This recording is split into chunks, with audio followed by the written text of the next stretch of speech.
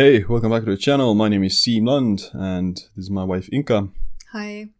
And we decided to do another, a more podcast episode. And today's topic is going to be about cold exposure because there's a lot of, new hype about cold exposure and taking ice baths. In part 1 on this channel, we will be covering the effects of cold exposure primarily on the metabolism and longevity. And part 2 is going to be on Inka's channel, which will cover the effects of cold exposure on the brain and neurotransmitters. Do it! So basically you have looked a lot into the research between cold exposure and longevity. Is there evidence that ice baths would be beneficial for longevity? So there is no direct evidence to suggest that taking ice baths or cold exposure itself would have an anti-aging effect or a longevity effect. And the only real evidence in terms of cold exposure and longevity has to do with the body temperature. And there is some evidence in different kinds of animals like fruit flies and mice and rodents that lower body temperatures are associated with increased lifespan. And there's actually in humans as well one particular study finding that lower body temperature was associated with increased survival. The problem here is that lower body temperature necessarily doesn't mean taking ice baths. So if you take an ice bath, then your body temperature drops lower in the short term, in the immediate effect, but it doesn't really lower your body temperature over the course of the rest of the 24-hour period. So it doesn't have this cooling effect. It only lowers your body temperature in the short term.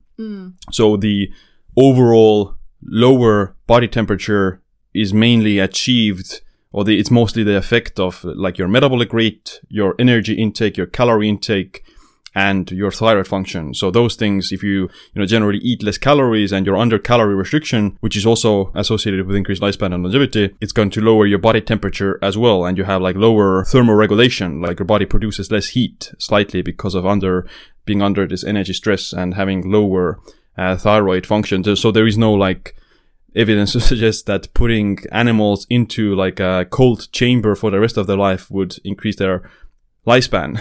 But cooling them down and keeping their their body temperature somewhat lower through whatever mechanism that is associated with increased lifespan. But that isn't necessarily because of the ice bath effect or the cold thermogenesis effect. It's mostly the effect of a lower metabolic rate and lower energy expenditure. And if you basically burn less calories, your body runs cooler a few degrees, then you're under less of this oxidative stress as well. Because if you do burn a lot of calories, you go through a lot of energy metabolism, then that increased reactive oxygen species, healthy metabolism already produces reactive oxygen species as well, and that just wears the system out eventually. So hyperactivity, hyper metabolic rate, and hyper body temperature, those things will shorten the lifespan, at least in animals, because of basically your body is burning too much energy and wears the organs out through increased oxidative stress. But there are some reasons to think that cold exposure as well, with ice baths or cold showers, whatever, has longevity benefits in many different ways. Do you want to slow down aging? If you do, I'm looking for a few more people who want to reverse their biological clock. If you're interested, then send me an email to info@siimlund.com and I'll send you all the details. How ice baths or cold showers would benefit longevity? Yeah, well, first of all, when you are doing cold exposure, then you're going to lower your, you do lower your body temperature slightly, so that cools down the system slightly. You also lower inflammation levels, so there's massive anti-inflammatory effects on cold. But you shouldn't do it when you're sick, right? Yeah. It does boost your immune system over the long term if you take cold showers and ice baths regularly, or you winter swim. So winter swimmers have higher levels of glutathione because of the cold is a small positive stressor to your system that boosts the antioxidant defense. So it is a good idea and smart idea to do some sort of cold exposure, whether that be cold showers every morning or some sort of a ice bath every once in a while, because it does boost your glutathione. It increases your antioxidant defense, and it also lowers the inflammation. Specifically from a longevity side, from a genetic side, the cold exposure will also activate different kinds of these pro-longevity factors, or even like longevity associated genes get expressed more, gene expression. So one of the main ones is FOXO3. So FOXO proteins are a family of these proteins that regulate stress resilience and energy metabolism, and they basically make your body more resilient against stress, and that's why it has like a longevity effect as well. And centenarians, funny enough, some of the centenarian groups in different regions of the world, even like among the blue zones, some of those groups have like these genetic mutations that they have more of these FOXO3. Cold exposure does activate these FOXO proteins, and the cold, through the activation of these FOXO proteins, also increases autophagy, which is this cell clearance mechanism that clears the cell of dysfunctional cell components and junk material, and that also has longevity benefits. And at least in mice and animals, calorie restriction even is a lot of it is the longevity benefits of calorie restriction are a lot mediated by autophagy. So you do need autophagy for the longevity benefits of calorie restriction, as well as the cold exposure, and cold exposure increases these FOXO3 that then promotes autophagy. So cold exposure, directly doesn't increase autophagy, but through the FOXO proteins, it does.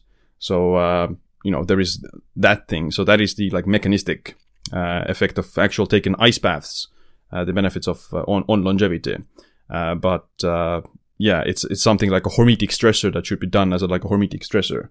So, it's same with intermittent fasting, same with exercise. If you overdo it, then it may be actually harmful. So it's somewhat, you need to do it in the moderate dose, and not let yourself be chronically stressed out by it.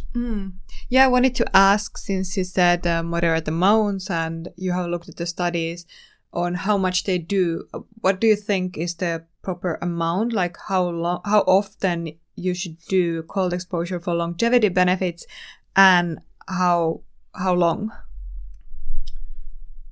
Yeah, I think that depends also a lot on the individual and their stress tolerance and cold tolerance. So I don't think there is no one size fits all answer to this. I would say that even a little bit is gonna be, there is no optimal amount. I don't think so. The same way that there is no optimal amount of exercise. There's many age and gender and your diet, all those things matter, so to say, and the other stressors in your life. But I mean, you should, get a little bit of cold every once in a while. The same way you should get very hot every once in a while with the sauna as well. Associations between frequency of sauna use with the highest benefits appearing more than 4 times a week with the sauna. There is no studies like that on cold exposure, because I don't think it's that researched, or there haven't been that many studies on that specifically, how long do people live if they take cold showers or ice baths. There's no studies like that yet. But I would say there are a few things that you can easily do even on daily basis. You can easily take a cold shower in the morning. That's a very easy thing to do. Maybe once a week or something, you do something a bit colder. You don't necessarily always have to take an ice bath. There's no a massive longevity benefit, or it's not needed for longevity to do an actual ice bath for a long time or very frequently. You can probably get the minimal effective dose by just cooling down your body, first of all before bed. That's good for sleep. Or in the morning you do a cold shower, and even that small change probably is already enough to have a positive effect on your metabolism, because it does increase your metabolic rate slightly as well through the shivering, and you activate this brown fat, which is the kind of healthier kind of fat. So there's white fat cells, which is generally the fat under your skin. So this kind of blubber, whale blubber, and the purpose of white fat is to just expend calories and use it for energy expenditure. Whereas brown fat is more visceral, so it's more around like the organs, especially around the upper chest, scapula, around the neck, and some of the organs to keep it more warm. And brown fat is a lot more thermoregulative, so it keeps you much more warmer. So that's why babies have a lot of brown fat. And the brown fat activates the white fat, right? Or like helps to burn the white fat for energy. Well, yeah, like the more brown fat you have, the more insulin sensitive you are. And it also is considered to be like anti-obesogenic and anti-diabetic. So yeah, like maintains better insulin sensitivity, maintains better body composition slightly, and better metabolic health overall. So if you do get exposed to cold, then you activate the conversion of white fat into brown fat. So that's beige fat. So mix of fats. Yes, so like a mixture. And like the brown fat also has a lot more mitochondria, so you produce more energy. So that's why it's brown. It's full of mitochondria. Whereas white fat is white because it's just this triglycerides or fat molecules. So I guess we can say that it's like healthy fat versus bad fat in a sense. Yeah, well, I mean, you do need some this white fat as well.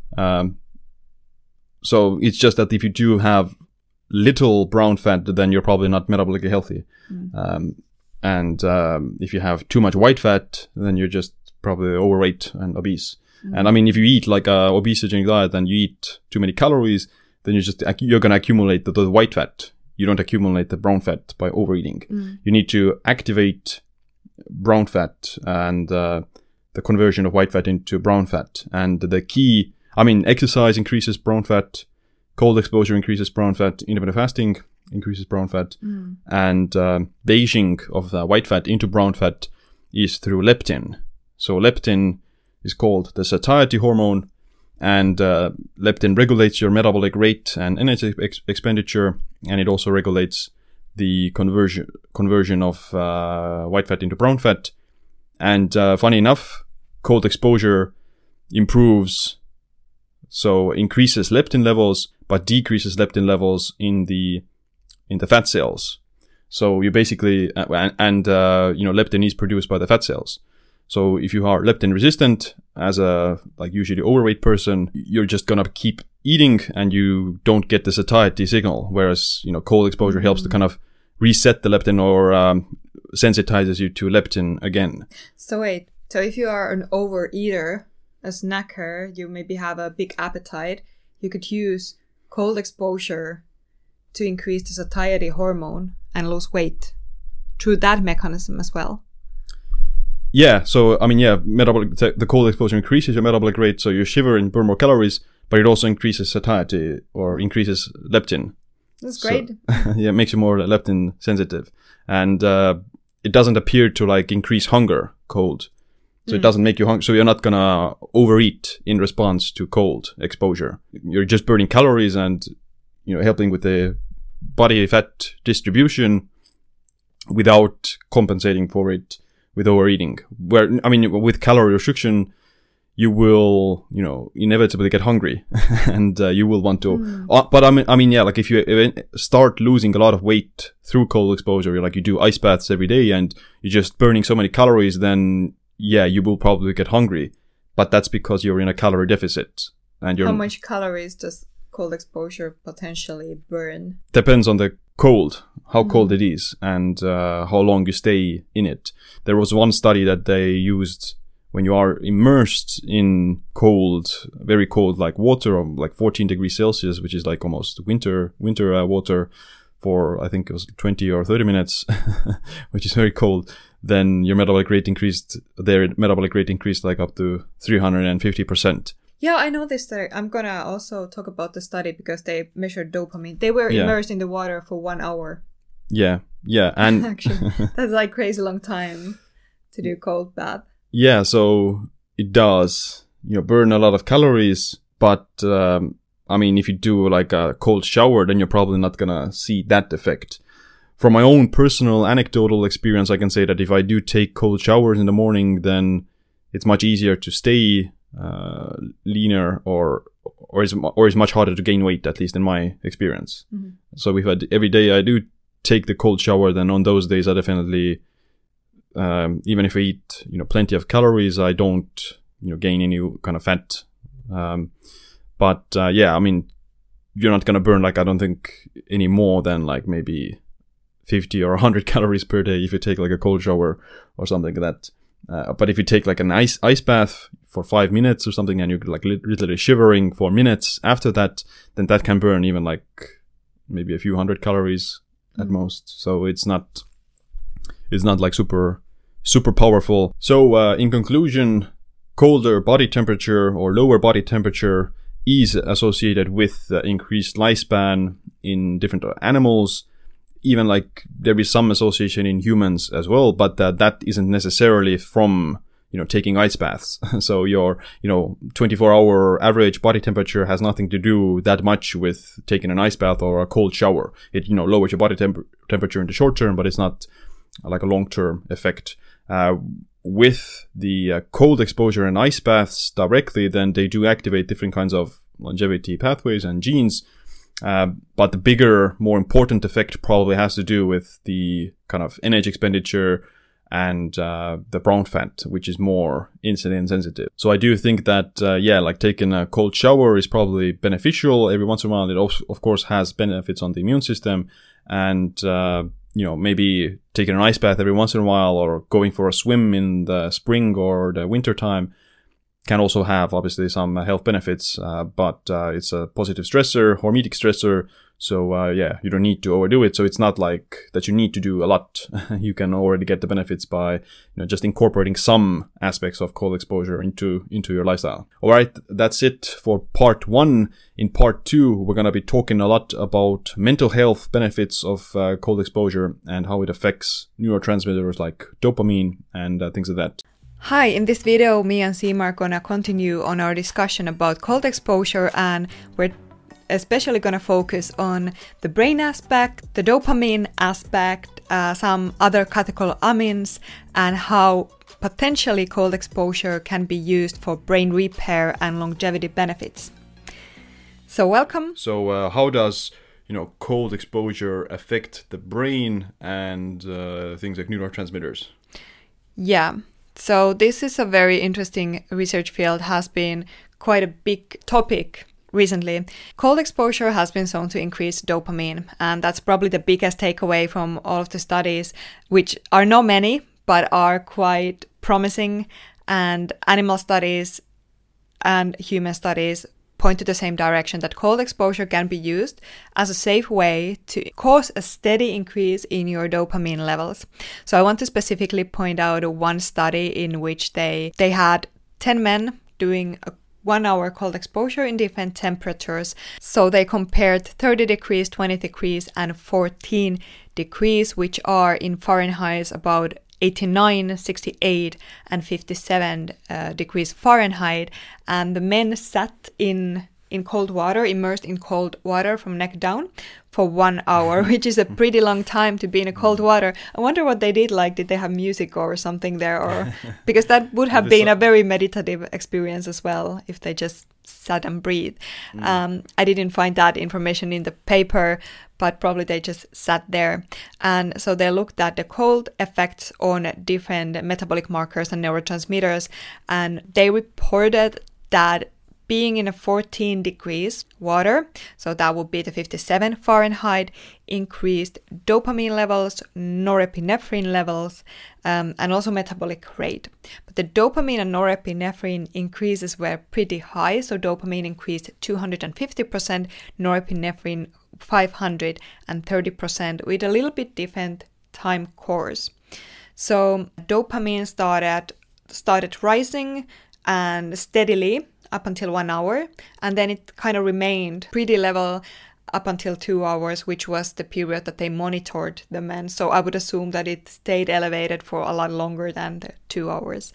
Noradrenaline did a rise quite rapidly, quite high, and then there was a way larger or steeper drop in that one. What was interesting in this study in terms of dopamine and noradrenaline is that We regard these as, especially norepinephrine. So noradrenaline and norepinephrine, I use these interchangeably. They are the same neurotransmitter. They both increased, whereas adrenaline did not. So it wasn't like, it was a stress state, but I would say it's like less stressful than something like fast fear reaction. So it's like exercise, or, exercise also increases. Exactly that. It's very similar to that one in terms of also what it affects and does to your neurotransmitters.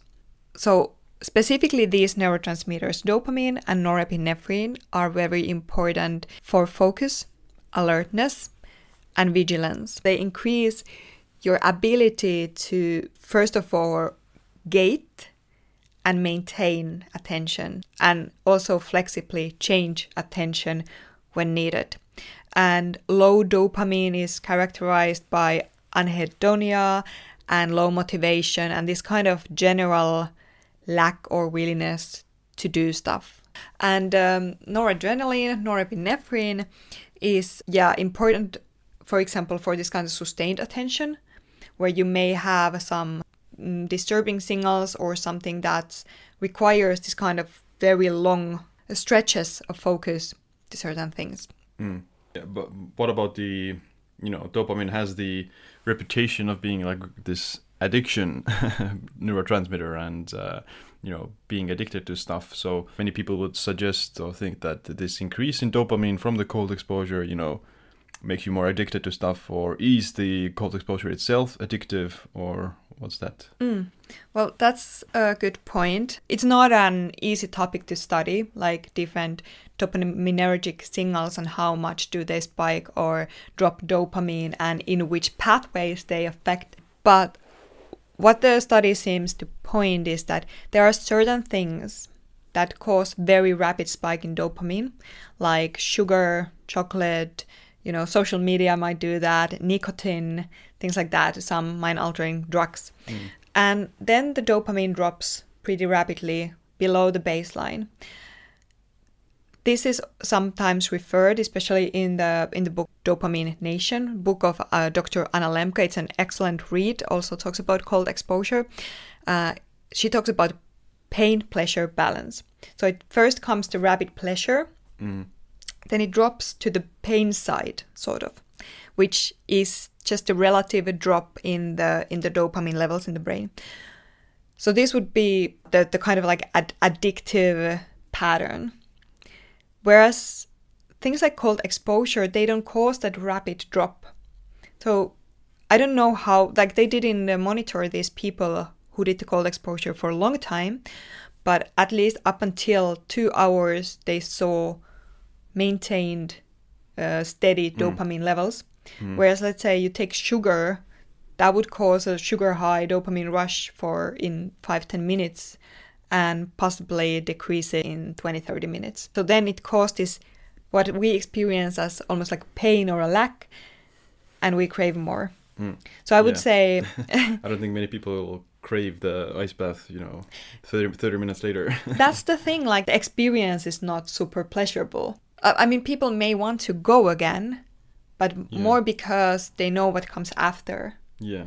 Not because the experience itself feels so good. Whereas social media and sugar might be things that the experience itself causes such a rapid increase in dopamine that it causes the pleasure first and then comes the pain. So you live in craving. Whereas cold bath is kind of like the opposite. You push the lever first to the pain side and the pleasure comes steadily after. And from the addiction side, we talked about it in part 1 of the leptin sensitivity, so that the cold increases leptin sensitivity, and that actually reduces your food intake and reduces or increases satiety, so you're less likely to overeat. So that's good counterbalance. Or is it something that everyone should do and to improve their mental health or dopamine levels, or is there any specific? We mentioned addiction, so that can be beneficial possibly, but any other conditions? Yeah, so as I said, things like addictions doesn't have to be a clinical addiction. If you are wanting to quit morning social media scrolling, You could use a cold shower instead to support that happy feeling, that dopamine. Maybe if you want to reduce your coffee intake in the morning, cold shower could be very beneficial for that one. Yeah. If you just want more focus and attention in the morning hours, then first thing, a cold shower in the morning would possibly... There are not that many studies in cold showers and dopamine, unfortunately, yet, because it's a very difficult thing to study. But that would be probably like a good way to increase your dopamine in the morning. Cold exposure might be good if you are having some sort of mood dip, maybe depressive symptoms. There was this study in cryo chambers. So cryotherapy is basically, it's this kind of like a booth where you will go and stand and tube, and the temperatures are very cold. In there it's like below 100, minus 100 degrees Celsius. So they go very, very cold. You stay there only 1 or 2 minutes, so it's also safe. It sounds pretty harsh, but it's safe. So what they found is that there were 92 adults, so pretty big group, between 20 to 70 years old, so all ages, and they underwent 10 whole body cryotherapy sessions. And they found statistically significant improvements in clinical depression, life quality, self-assessed mood, and disease acceptance. Possibly, depression is linked to lower dopamine signaling, and there is a chance that this is one of the mechanisms in which cold exposure will improve mood. But there are, of course, not a lot of studies in this topic yet, but I see that's a very potential way to at least use as an alternative or complementary treatment to support the recovery from depression. Yeah, I mean, it does feel very euphoric after you come out of the cold. Yeah, it does increase beta endorphins as well. Yeah, and it maintains this good positive mood, almost like, or high mental clarity and stuff for the rest of the day almost. Yeah, and that's most likely because of the catecholamines that it increases, and the euphoria comes from the beta endorphins. Then one thing that I think is important mechanisms, we talk about physiology a lot here, like neurotransmitters. There is, of course, also the thing that when you start training cold exposure, you have to put your body under stress deliberately, and you need to overcome some limits that you may have, some limits that you think you have. But then you overcome these limits, which increases psychological quality called self-efficacy. Means that you have the internal belief that I have a challenge, but I can overcome it with my own internal qualities, with my own internal mindset. And self-efficacy is one of the most important psychological mechanisms of basically being optimistic and progressing with life goals, and also overcoming clinical symptoms. Yeah, I mean, it kind of increases your confidence of overcoming challenges, or because if you do a lot of people who aren't used to it, like in these boot camps and stuff, they go to the ice bath for the first time, and where they achieve it with the help of an instructor, then they're like, wow, I did it. Or they're super, motivated and super surprised that they could do it, and they're super proud of themselves as well. So it does increase, it's a small victory that increases your self-confidence and for sure insurance or ability to believe in self. And yeah, I mean, if you do it every day, for example, with a cold shower, then it's like the small little victory that you do that gets the pendulum swinging or momentum on your side, that the rest of the day is also somewhat easier, and in some sense increases your, you believe that, hey, I was able to overcome this challenge, I'll also able to overcome the challenge of going for exercise or whatever the other thing that you need to do. Yeah, for sure. And one thing that it is a stressor. The prefrontal cortex is basically the brain area here behind your forehead that tells your emotional centers of the brain, like the limbic system, that, hey, it's all cool, I can handle it, no need to panic, no need to fear. So when you go into the shower, you need to train that prefrontal cortex. You need to calm yourself with self-affirmations, focusing on your breathing or whatever. And this does train the networks that help to use the prefrontal cortex to lower the activity, for example, in the amygdala, in the fear centers. So it's maybe a bit similar to meditation or just calming yourself down. But in this setting, when it's cold exposure, you are all the time in control. You control your stress and you control your stress control. So it's like the Tibetan monks, like they set themselves on fire and meditate, but it's like a more... That wouldn't be as safe as cold exposure, I think. It's a like light version of that. You just do a cold to control your reactions, and that improves your self-control overall. Yes, I think this is a better way. But what about anti-aging and longevity in terms of like the brain? So the brain is also something that ages. Yes. So there are two different points that I briefly want to discuss here. There is not so much controlled studies on longevity benefits of cold exposure to the brain, but what drives brain aging is the loss of synaptic connections, basically, and the dendrites in the neurons. And studies show that in hibernating animals, which goes into the deep cold shock, their brain gets basically atrophy. So the dendrites starts to die and everything starts to decline. But when they come out of the hibernation, they get almost like a rebirth to the brain. So everything starts to be boosted, like the regeneration of the dendrites, the branching of the dendrites and the neurons. And that's a similar speed that's only seen in the embryonic period. So that's why I say the rebirth of the brain. I think it's very fascinating that this mechanism is like boosting the brain growth similar to as they were young again.